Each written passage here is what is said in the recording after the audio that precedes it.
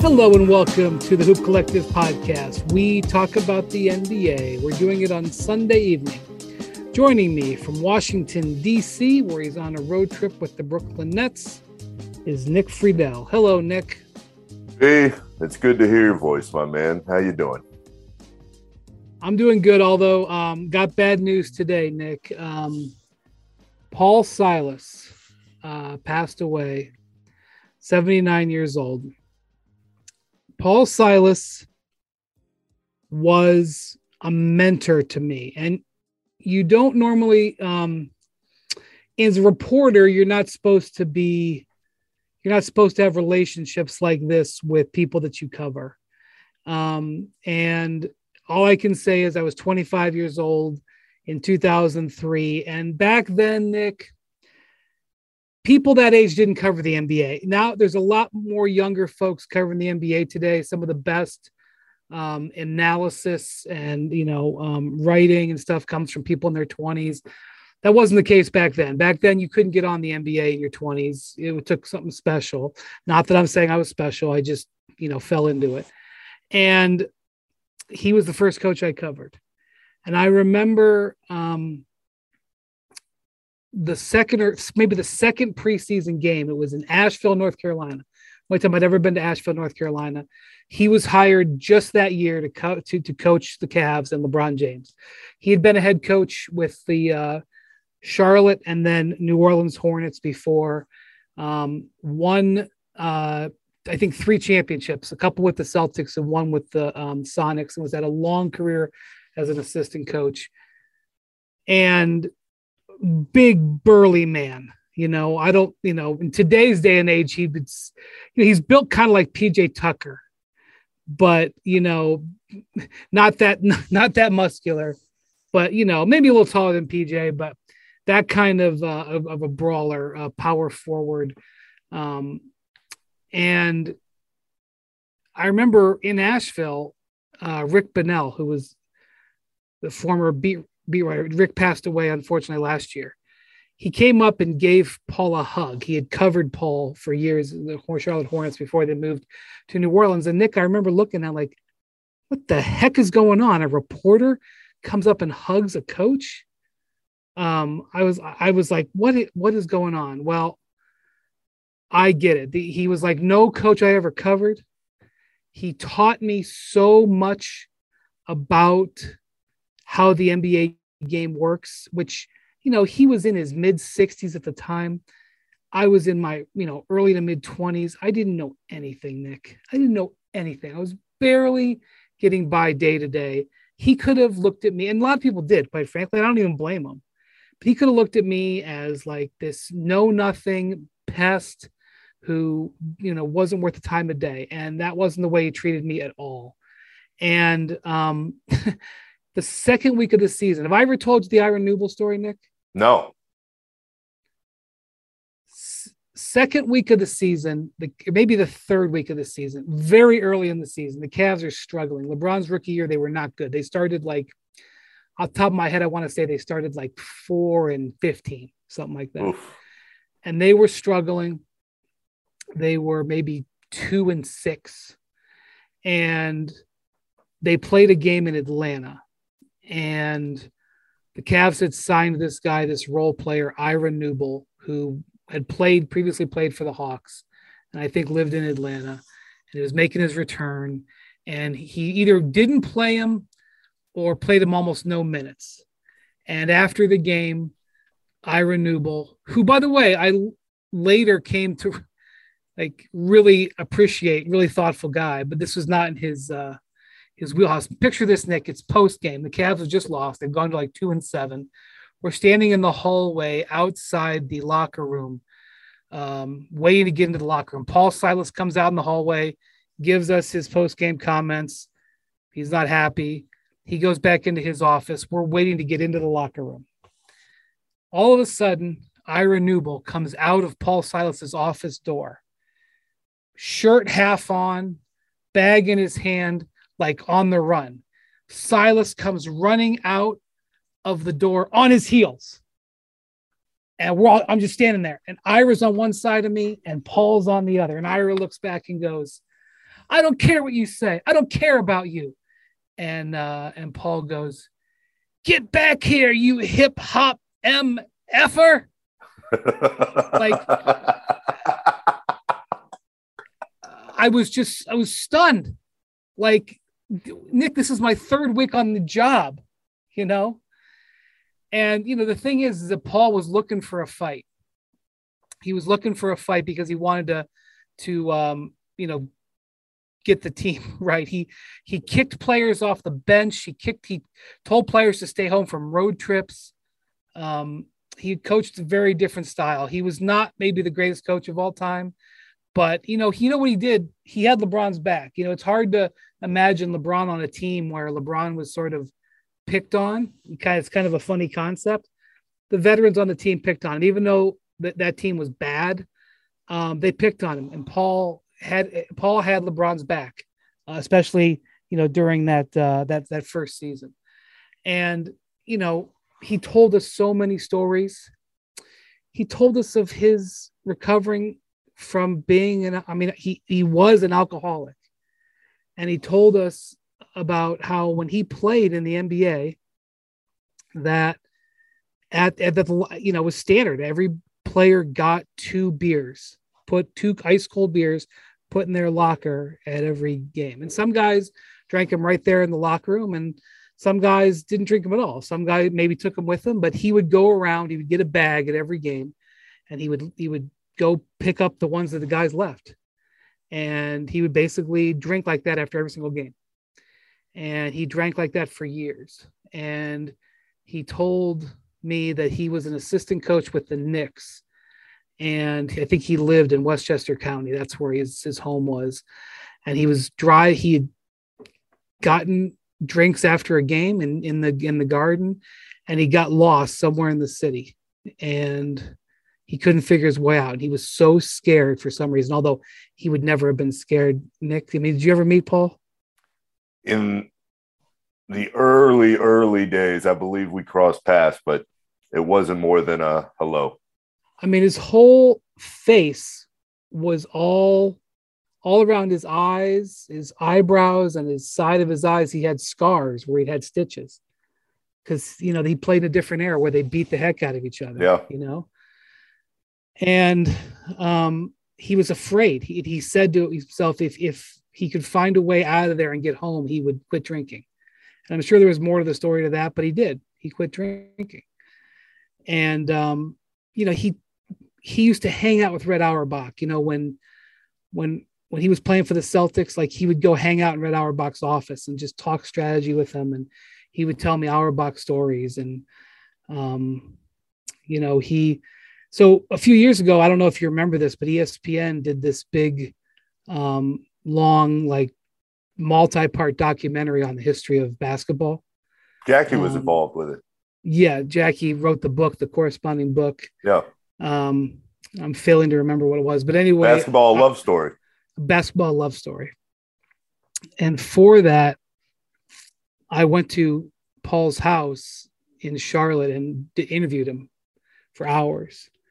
You know, the people that he was cross paths with and associated with. I mean, you know, he was a champion Celtic in the 70s. You know, he played for you know, Lenny Wilkins won the title as a player coach with the Sonics. He was on that team, like sort of as the player assistant coach. And he was a GOAT. He called a timeout the Celtics didn't have in one of the great games in NBA history, the 4 overtime finals game between the Suns and the Celtics. He played for the Suns too.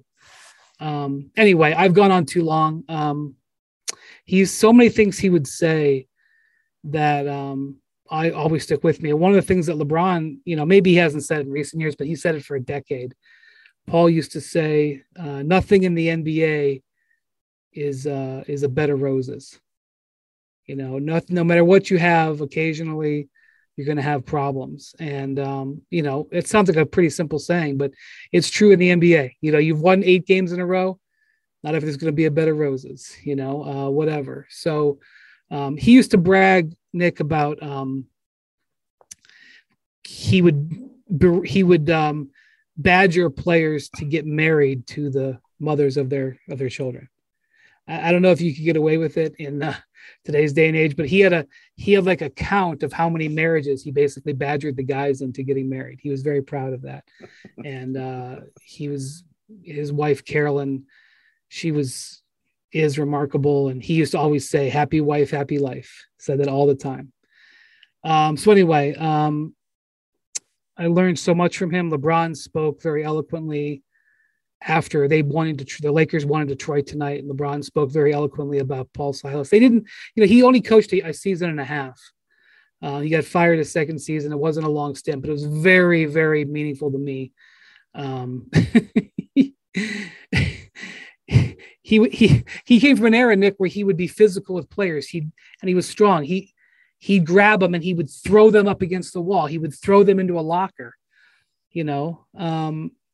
and like I would know about it and I wouldn't report it. It was a completely different era. Now, my God, I'd be on First Take the next day talking about how the coach of a team threw a guy in a locker.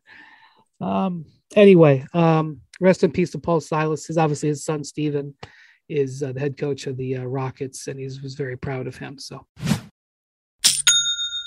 it's time to knock that new business idea out of the park with Shopify, the all-in-one commerce platform to start, run, and grow your business.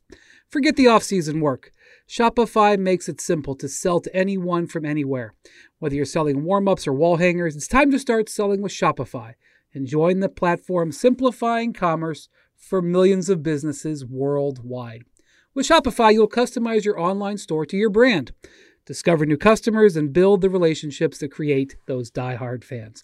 Shopify fields all the sales channels to grow winning business. From an in-person POS system to an all-in-one e-commerce platform, even across social media platforms like TikTok, Facebook, and Instagram. And thanks to 24/7 support and free on-demand business courses, Shopify is on your team every step of the way. It's how every minute new sellers around the world score their first sale with Shopify, and you can too. Shopify is the secret to becoming a business champion by making it simple for anyone to sell their products anywhere, taking the guesswork out of selling.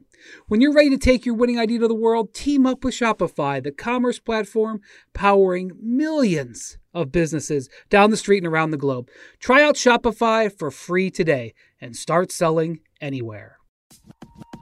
For the ones who get it done, Grainger offers high-quality supplies and solutions for every industry, as well as access to product specialists who have the knowledge and experience to answer your toughest questions.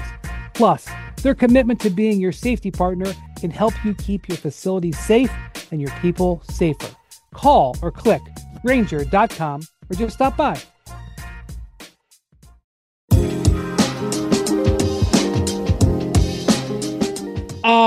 Okay.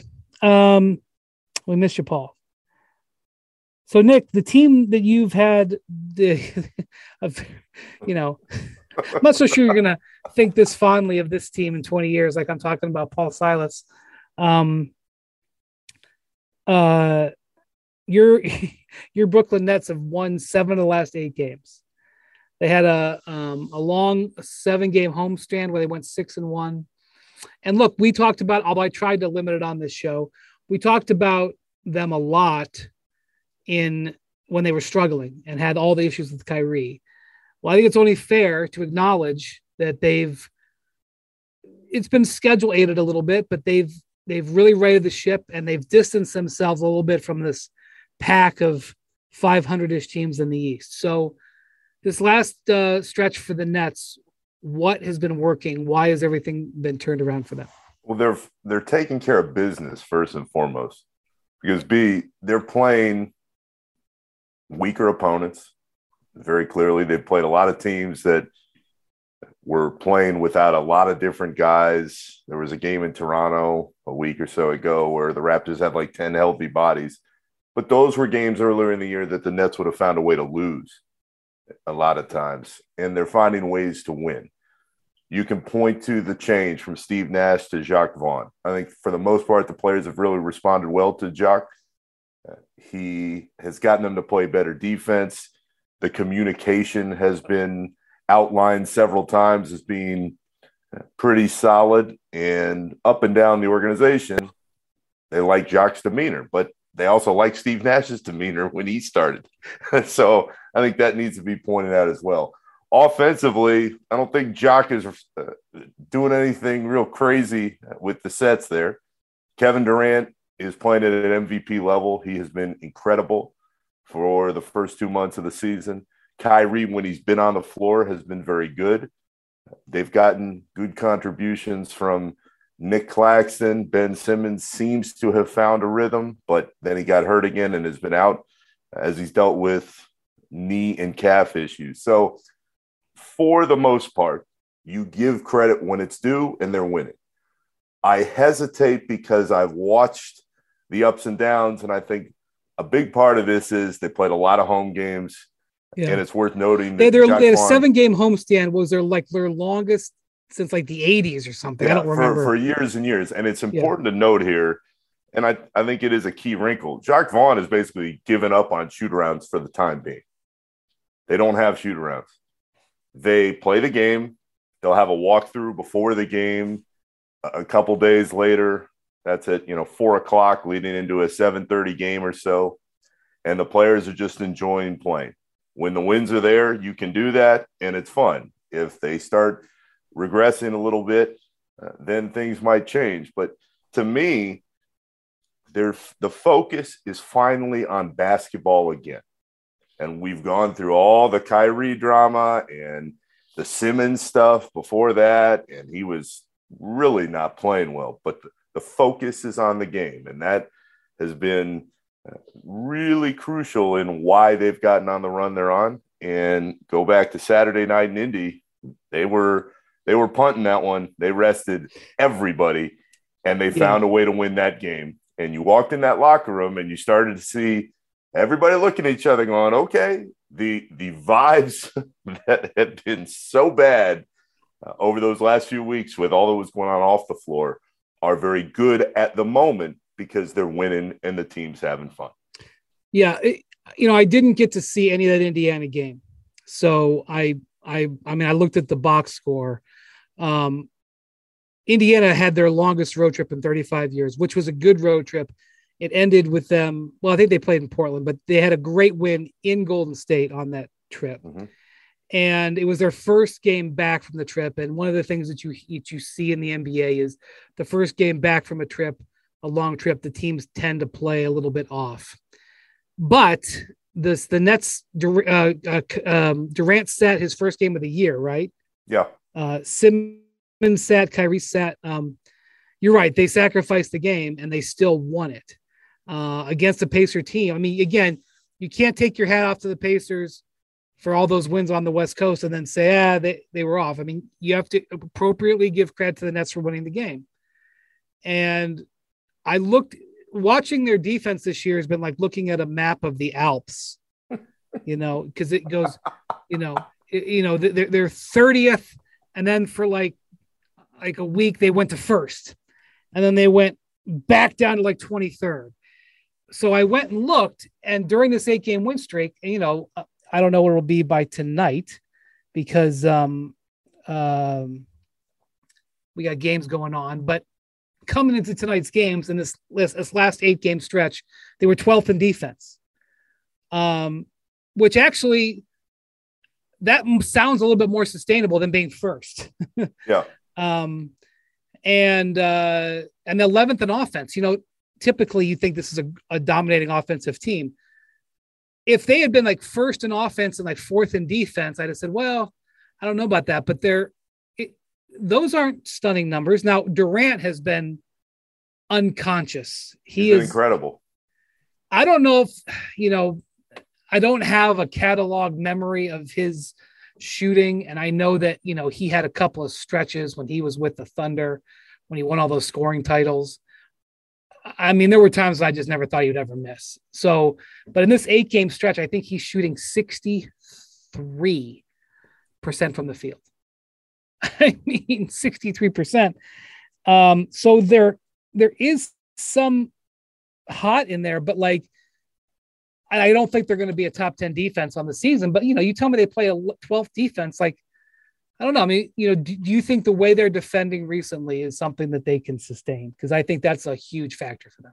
I think it's solid, but I have questions if they can maintain it, because too often when you watch the Nets, and you saw it a lot during that run of home games where they were playing inferior opponents, aside from like the Raptors when they finally were healthy, the Celtics game comes to mind. Well, Celtics beat them. That was one thing. Celtics beat them. That was the loss. What happens is this team gets out to a nice start. They allow the team to kind of come back in the second quarter when KD gets his break. The third quarter, they push out a little bit, but they're never able to just run away with the game. And too often, I think through the year, that may be an Achilles heel for the group. But again, they're finding ways to close at the end, and they're making big shots. Usually it's Kevin. Kyrie has had his moments. But this is the push and pull in my own brain. In fact, my mom, who has now been watching all these Nets games every night to see what's going on in my world, she was calling me today and she's going, hey, give them more credit. They're playing really well. And the issue I have, B, is this team was built to win a title. So you're viewing it through the prism of, at least I am. I'm viewing this. No, you're right. There's a curve that was established after, their first 10, 15 games. I agree. Right. And so that's the issue I'm having. It's not that you can't give them credit and say that things are coming together nicely. And if Kevin Durant plays like the MVP, as he has for these first 2 months, and he can stay healthy, well, then anything appears to still be possible. But this team was built to win a championship. And I don't believe on either side of the ball, when you're watching the way they're playing, that the consistency will get high enough that you really believe that can happen this year. Yeah. So one of the things that I think is important to realize as we look back at the Kyrie situation, and he's played well, right? I mean, I think I looked up during this win streak, or they're not all wins, but during this 9-game run, he's averaging 27 or 25 and change, or 26 and change, shooting 50%, playing well. I know he's had some games where he's been better than others, but he's been playing. He's been playing, not causing drama on the court, not causing drama off the court. And this is the thing. When he got suspended, no matter what you want to talk about with that suspension, whatever side you want to come down on, whatever, have your opinion, I don't care. He did recognize that he had gone into the red, right? Yeah. He had gotten to a point where it was now a question of what happens if the Nets do something like send him home for a while, or what happens if, what sort of, damage is he doing beyond just his, normal day to day. And I think, at least for the time being, from my perspective outside, and I will never try to read what's going on in Kyrie's mind. He did what he had to do, whatever the checklist morphed into or whatever. He did what he had to do to come back to the team. He said what he had to say. I know that it was parsed like crazy. He said what he had to say. He had written statements and then press conferences where he said what he had to say to get back, and then he's come back. And I know that that night Jacques Vaughn was, maybe it was KD too. We're like, okay, let's focus on basketball now. And I was like, people have been trying to tell him that for 4 years, but I didn't necessarily believe it. I don't necessarily believe it now, but I kind of think that he did maybe sniff that his situation was a little bit more fragile than maybe he thought. And I think for the moment, he may be operating on an understanding that he needs to take care of himself for next year as well right now. Do you think that I'm off base on that at all? No, I think you're absolutely on point, and I will give you some contextual evidence that pushes that argument along. Kyrie, in the last couple of weeks in these post-game news conferences, we'll ask him questions. And we saw this. He had an interview with Megan Triplett of the Yes Network after a game recently. And Megan is just asking Kyrie the normal questions you'd ask on the floor after a game. He played really well. They won. And Kyrie's giving like 2-word answers.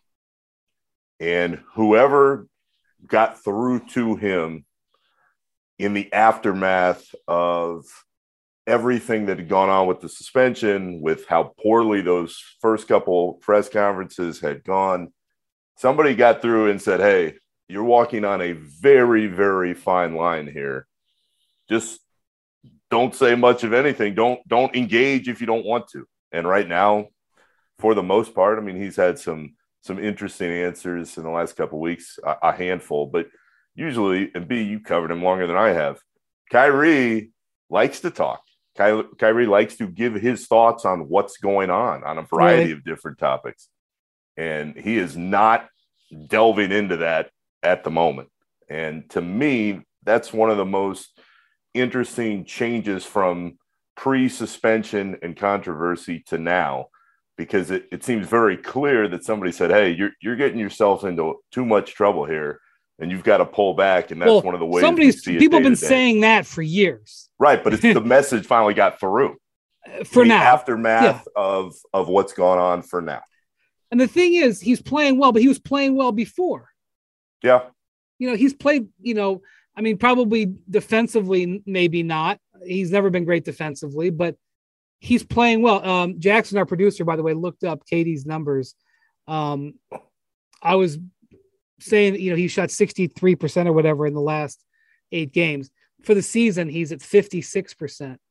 And his highest in his career was 54 through 35 games a couple of years ago in Brooklyn. So they're both playing really well. And I think, like, if you're a Nets fan, if you're Sean Marks and you recognize, there's still some issues with the team, they still have trouble with size. It's like Nick Claxton or Daron Sharp, to his credit, had a nice game against the Pacers, but doesn't seem like he's pushing into the rotation right now. So Nick Claxton, so you use Simmons at center, or good luck at the moment. You can now stream the most MLB games on DirecTV without a satellite dish. Yes, catch the clutch hits, strikeouts, grand salamis, web gems with nothing on your roof. So who's ever up there, whether it's the roofers, Santa, birds, old-timey chimney sweeps, moody teenagers, thrill-seeking raccoons, you name it, they won't find a satellite dish. But you will find your MLB games on DirecTV. That means DirecTV is your home for baseball this season. Root with nothing on your roof. Yes, stream your team. Call 1-800-DirecTV or visit DirecTV.com. Sign up today. Claim based on total games carried on sports networks. Sports availability varies by zip code and requires choice package. If only starting your fitness journey was as easy as starting this podcast. The truth is, all the lift big, get big, and Beachbody ready in 3 weeks pressure stops most of us from even starting. And starting is what matters most. It's everything. Wherever you're beginning and wherever you want to be, Peloton encourages you to just start. With thousands of classes to get you moving and doing what you can, even if that's just a 10-minute low-impact class, they have those too. And when you're ready, take it up a gear with a 30-minute live DJ ride. Start with Peloton and find instructors that will keep you motivated to stay on your fitness journey. Learn the basics and build from there. Remember, doing something is everything. Get started with a Peloton bike or Bike Plus rental at onepeloton.com/bike/rentals. Terms apply.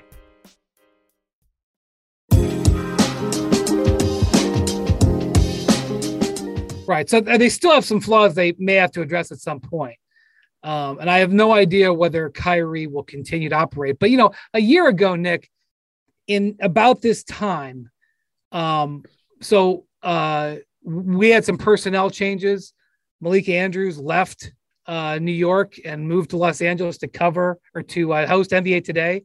You were in the process of being moved from San Francisco to New York, and then the Warriors went to the finals, huh?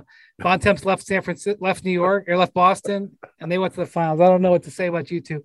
But anyway, you were in the process of moving to New York to cover the Nets, which I'm sure they're still excited about that. Oh, yeah. You arrived. but a year ago right now, we were in this time where people had forgotten about Kyrie and his vaccination thing. He was just not with the team. And I was pitching in covering Nets games. Olam Youngmisuk flew out from LA and covered a bunch of Nets games, but I would go to these Nets. Typically they're road games. And I went to a number of them, and they were just handling their business at that time. Durant was playing really well. Harden wasn't great. We know that he wasn't great last year, but he was getting it done. You know, Cam Thomas, who actually had a big game in Indiana, he was like this sort of interesting rookie who was having these big games that Durant was taking under his wing. They were in first place, Nick. This is one thing about last year. Like, you can debate whether or not they would have continued in that stretch if Kyrie hadn't come back. But before Kyrie came back and they had that wacky home road stuff and everything sort of just threw them off from there, they were handling their business. I feel like right now they're handling their business. And by the way, we got to January. Well, and then, there was an injury to Harden and Durant. That was obviously a factor. Don't get me wrong, but it was sideways before. Once Kyrie came back, first off, as soon as Kyrie came back, COVID ripped through the team. Not that was related, but like, you remember he came back and he was immediately in health and safety. Yeah, and then he was in the protocols. Yeah. I mean, they had some things happen. I don't want to say it was in a vacuum, but I remember thinking, being with them, they're doing fine. And, remember early in the season, they like had stopped calling Harden's fouls. Like right now, the NBA is calling a bunch of travels and carries. Well, if you remember at the beginning of last season, they decided they weren't going to go for some of the trickeration moves that Harden and some other players did, but typically Harden. And all of a sudden, Harden's free throws plummeted and he was complaining. Other guys are complaining.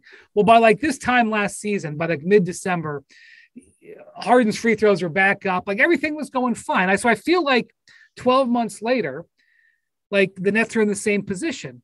They're farther back in the standings this year because of their earlier season drama this year. But to me, the question is, can they keep it up? So let me just ask you this. You mentioned Simmons. Simmons has been in and out, in and out, in and out. He's obviously got a knee issue that is bothering him. There's still concern about his back because he's still less than a year off major back surgery. And we should note here, B, that he thinks they're connected. He thinks the back surgery is connected to the knee soreness, which is connected to now the new calf injury in the last couple of weeks here. So, and Simmons has had some moments where he's looked really good. Mm-hmm. So now we talked about Kyrie and Durant. Give me your assessment of what you think you're seeing from Simmons and where you think that's going. Simmons was really bad for the first month, really bad. Struggled to a point where you were wondering if they could keep playing him anywhere close to the minutes he was playing.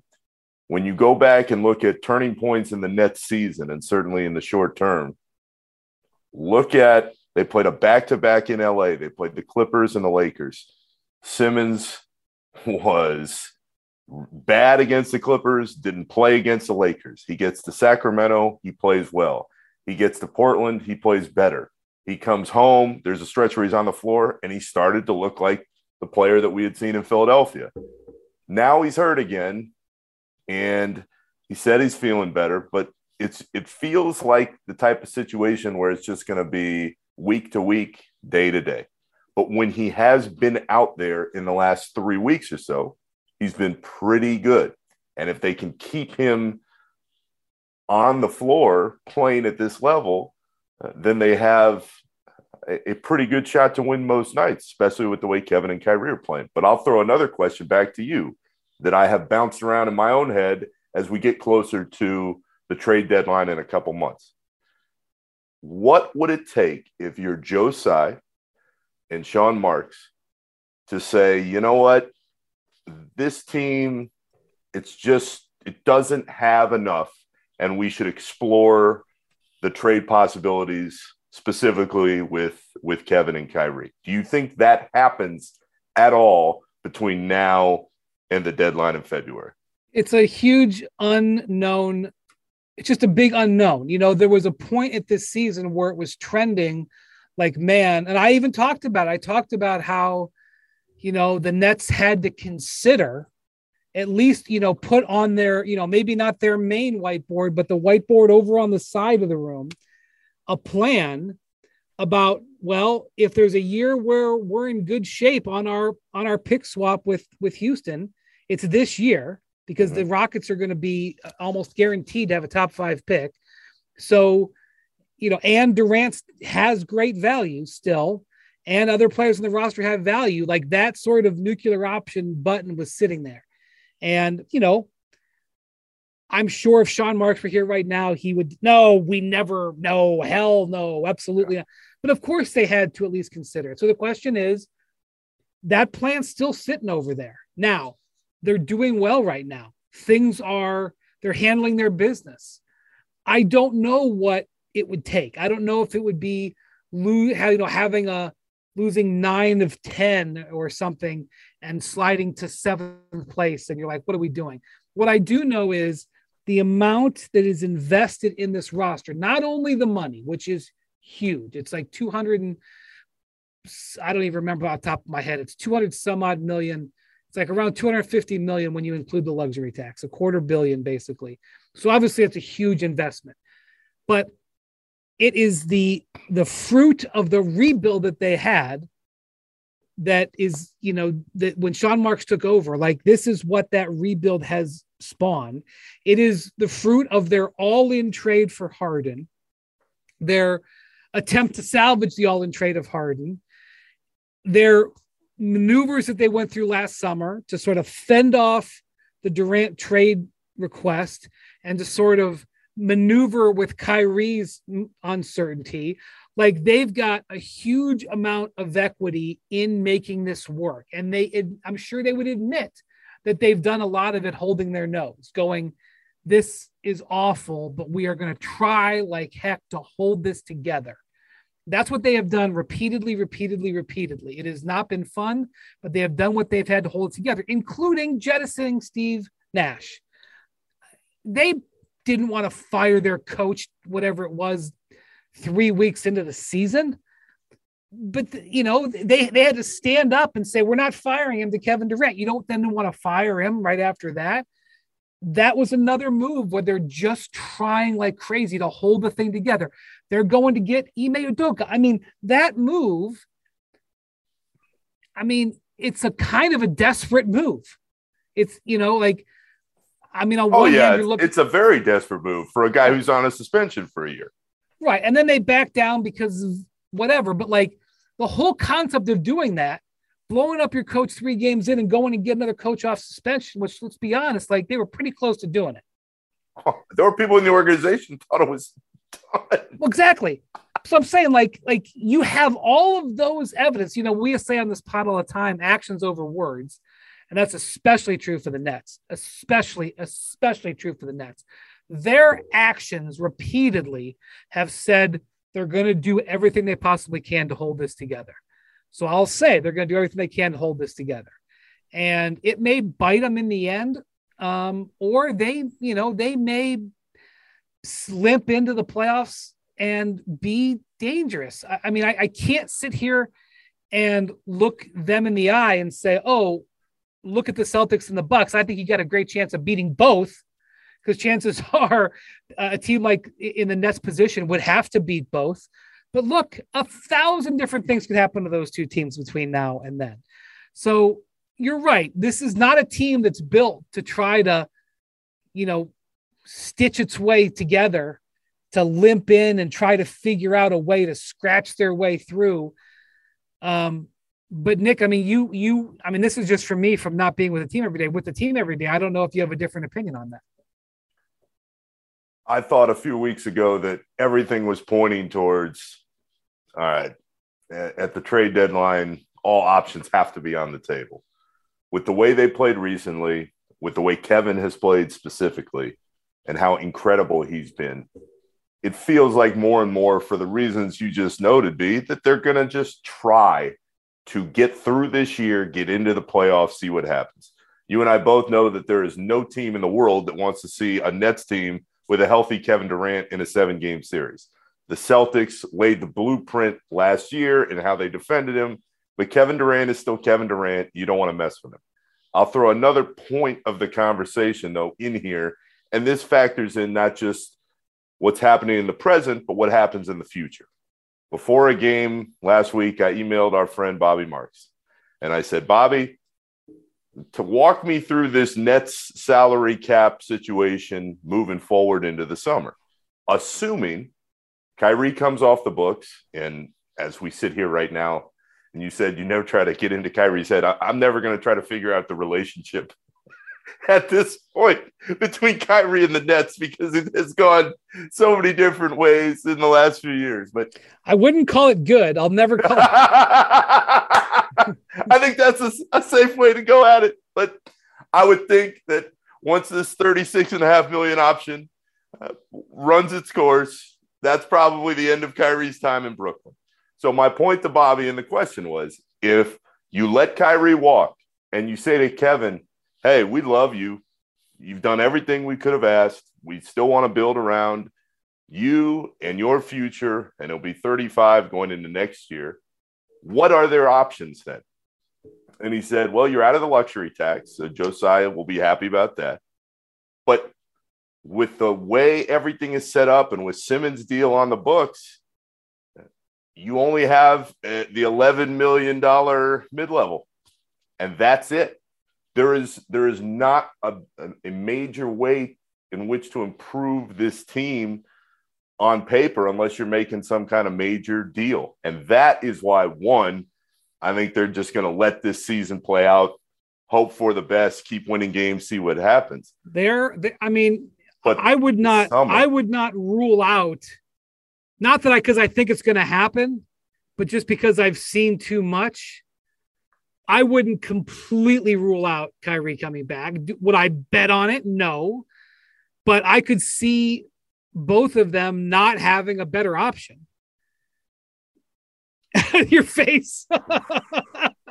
Your face. Although, look, I say this as somebody not only who's lived the last 6 weeks of time. I said many times, you and I were going on all those different shows. And the question would always be posed to us, did you think that Kevin and Kyrie would start next season with the Nets? And knowing all the things that I knew at that point, I was going, there's no way. Everybody understood. Everybody in that organization understood the distractions, multiple, that Kyrie caused on and off the floor. And the idea that everybody was just going to have this happy reunion and Kevin was going to come back and everything was going to be great. I didn't think there was a very good chance. But if I have learned anything with the Brooklyn Nets, it's that just when you think things are going one way, they can go the opposite in good and bad direction. So I'm with you. I don't think you rule it out at all. I'm just laying out the different options of what could happen moving forward past whatever may happen this year. But when you realize that there just doesn't seem to be a lot of options as far as improving this team in the future, and they don't have a lot of picks because they went all in on that Harden trade and tried to save a few from Philly and getting Simmons. You're looking at a future, if Kyrie does go elsewhere, with KD at 35, Ben Simmons dealing with the injury concerns he's dealing with, and a lot of other question marks on a roster that, again, is solid, but was built to win it all. So let me ask you this, and I agree. Like I sitting here in December, I don't think that's going to happen, but I would not rule it out. What if they pivot the other way? What are the realistic things that they can do to improve this roster? They're going to have to get another center at some point if they're serious about this, because, just the reality that they may need somebody to lean up against Joel Embiid in the postseason. They do have the Sixers pick that they traded for last year that they're going to get this year. And they have the distant Sixers pick that they got. The control of their own draft is, basically controlled by Houston. But they do have a little bit of maneuverability, and they have some guys on their roster. Like, I don't think Joe Harris is, I wouldn't think he'd be looked at as a coveted contract, but there are people who would want him. What about a trade to improve? I don't know who it would be, but you know, the opposite of what the nuclear option would be. Yeah, you would think it would have to be a big man. That the name that keeps popping up, that seemingly always pops up for any team that's looking for a big man, is Miles Turner. If you're the Pacers, what do you see from the Nets that would make you go, okay, yeah, let's start talking? Here's the thing about the Pacers. But that's the issue Sean Mark's going to have. Yeah, right. The Pacers are winning now. Like, I don't know where the Pacers will be in February, but they're winning now. I think people, and I know, just because everybody knows that Hield and Turner were available, and Turner has talked about what he wanted to get paid. And, you know, he's basically asked the Lakers to trade for him in that one podcast interview, which was amazing, you know. But it's working for Indy. The bad loss to the Nets at home notwithstanding. Like, I doubt decisions have been made, but I would say you'd start to have to slide Indiana over to the neutral category, if not towards looking at being a buyer. You know, Andrew Nembhard, their rookie guard, has been so good, and they're going to get Chris Duarte, their number one pick from last year, back soon. They actually may have a little bit of a surplus at guard, and they do have good draft capital. Like, I don't think anybody should assume the Pacers are going to be sellers. I don't think you should assume they're going to be buyers yet, but I would slide that sucker back over to neutral right now. So, yeah, that would be amazing for the Nets. But the other thing is, let's say the Pacers do end up deciding to sell and Turner does truly become available. I know that he's been sort of on and off the market for a couple of years now, but there would be other bidders probably, and not maybe other bidders with more assets to provide. Sure. That's what Brooklyn runs into, because you and I could go through every different option out there for them. We agree they need another big man. What big man are you bringing in that is readily available to them that's going to make that big of a difference? And yeah, that's the problem. And it's not just for Brooklyn. That's a lot of teams. But when you are stretched out financially, and you are stretched out organizationally, and what you have to offer different teams, this is the situation that you find yourself in. Durant is playing a lot of minutes. I have talked about how this is, you know, they can't help themselves. He's playing so well. He never looks like he gets tired. But he's averaging 37 minutes a game. By the way, he averaged 37 minutes last year. It's not like they kicked up his minutes, but he's, 34, whatever he is, 35. 34. Are you, is that something look, what are you supposed to have a crystal ball, but is that something that they obviously have some concern over that? Otherwise they wouldn't have sat him down against the Pacers. Yeah. Hell yeah. You got to be concerned. And I say that as a Tom Thibodeau disciple of the minutes police watch back in Chicago. I mean, Tibbs is your mentor, the way Silas. I didn't want to get in the middle of your Silas stories, because I enjoyed listening to him and I appreciate it. But that is 100% what it was. That's all I kept thinking as you were talking about what Silas did for you. And I'd be remiss if I didn't say that Vinny Del Negro, when I first started covering the Bulls for that year or so, he treated me with respect and as a professional, which I appreciated. But I learned basketball through watching those Tibbs teams day after day, year after year. And I say that in the context of our conversation now, because if the question is, are you concerned about minutes, especially on a guy who has played so many over 16 years and is so crucially important to the success of this team? Absolutely. And you can tell in the way Jack Vaughn is talking after games that he's very, very concerned. But I have to go on a very quick tangent in the context of Kevin Durant's minutes.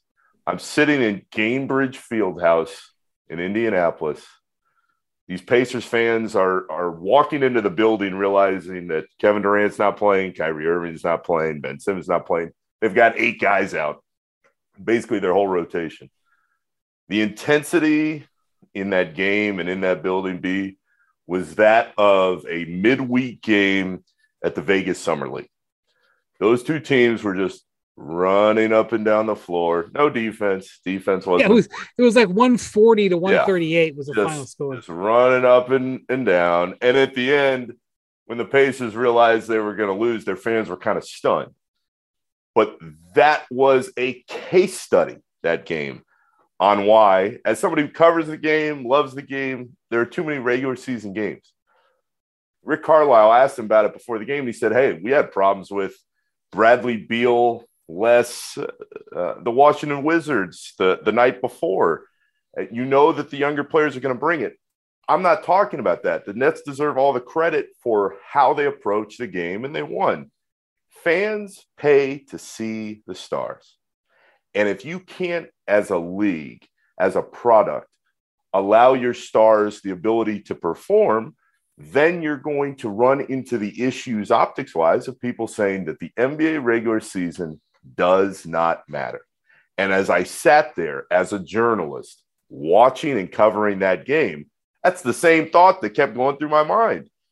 Why, as a league, is the NBA saying, oh, you got to watch this Nets-Pacers game where you've got 8 guys sitting out? And I don't blame the Nets at all. I don't blame them at all for what they did. It's well within the rules. Teams do it all the time, even though they did it with more guys at once. They didn't do anything wrong, and they won. I'm looking at this, though, as a fan of the game. I'm wearing my Horace Grant goggles to the Magic game, in 95, and I'm thinking, there are kids, and I heard some of the stories when we were sitting there. There were kids that paid to watch Kevin Durant. Their parents paid. They planned that whole weekend, that night, on coming to see Kevin Durant play. And I know how much that means to him, and I know how much it means to Kyrie. I've talked to them also, both. it's really expensive. It's really expensive. Really expensive, and the league has a serious problem here. Because counterpoint. Okay, hit me.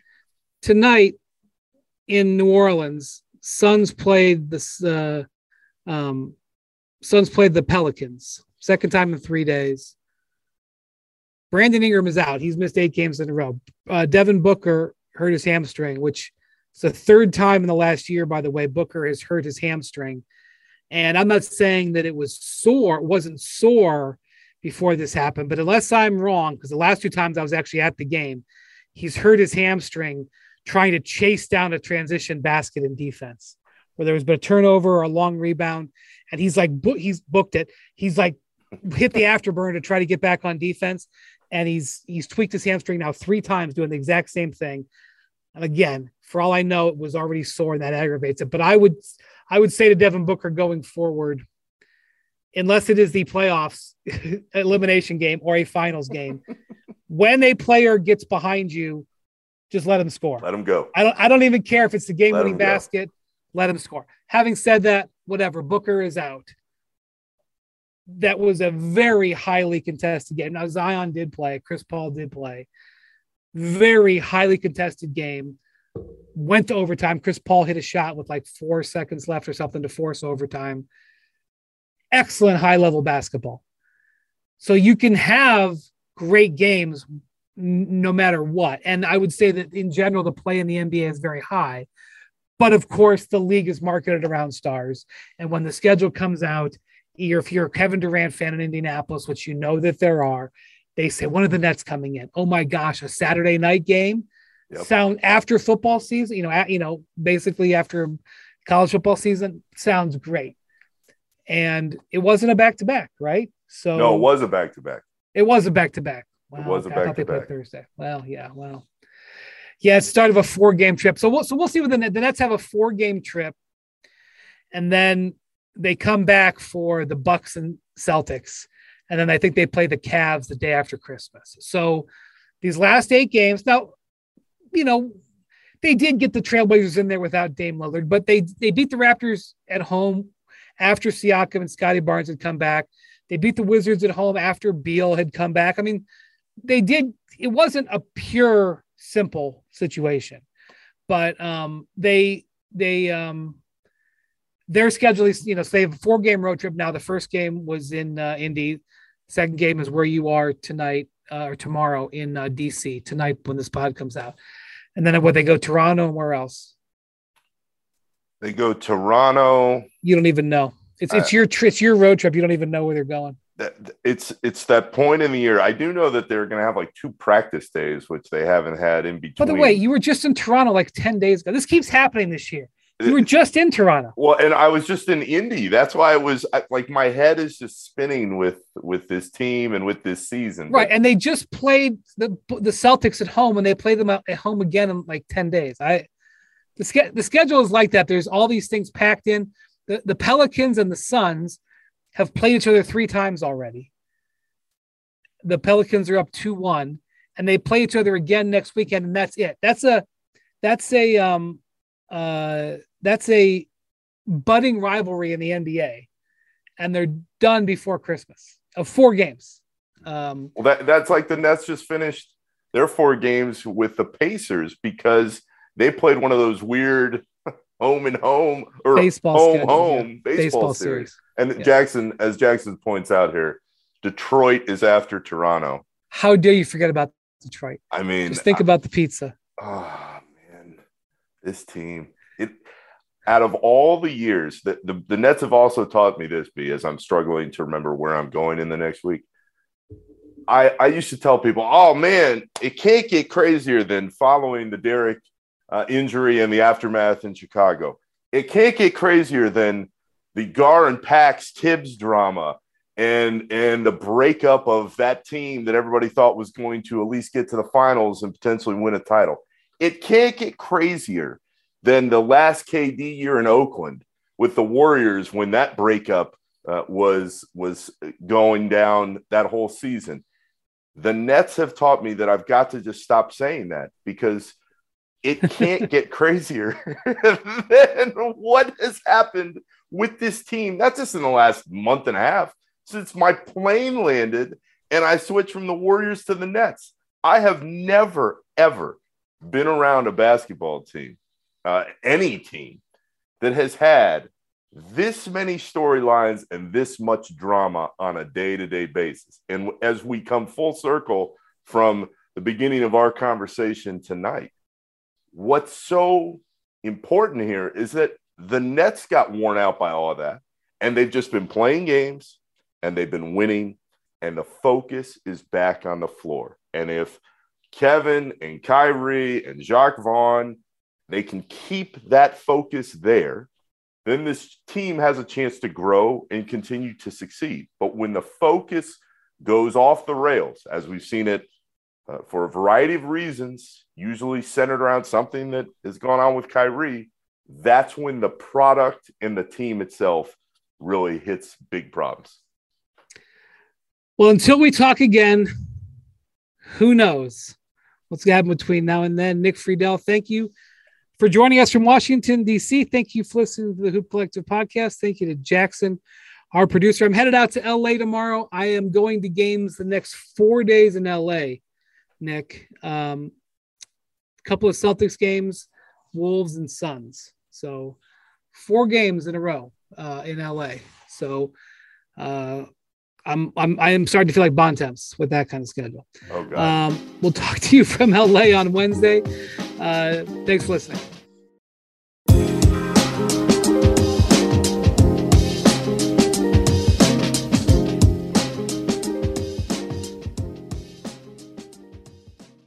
Real quick, what's the easiest choice you can make? Window seat over middle? Taco Tuesday over salad? What about selling with Shopify?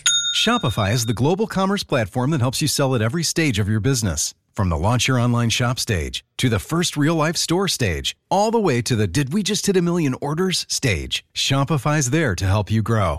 Sign up for a $1 per month trial period at shopify.com/hoop, all lowercase. Go to shopify.com/hoop now to grow your business, no matter what stage you're in. Shopify.com/hoop.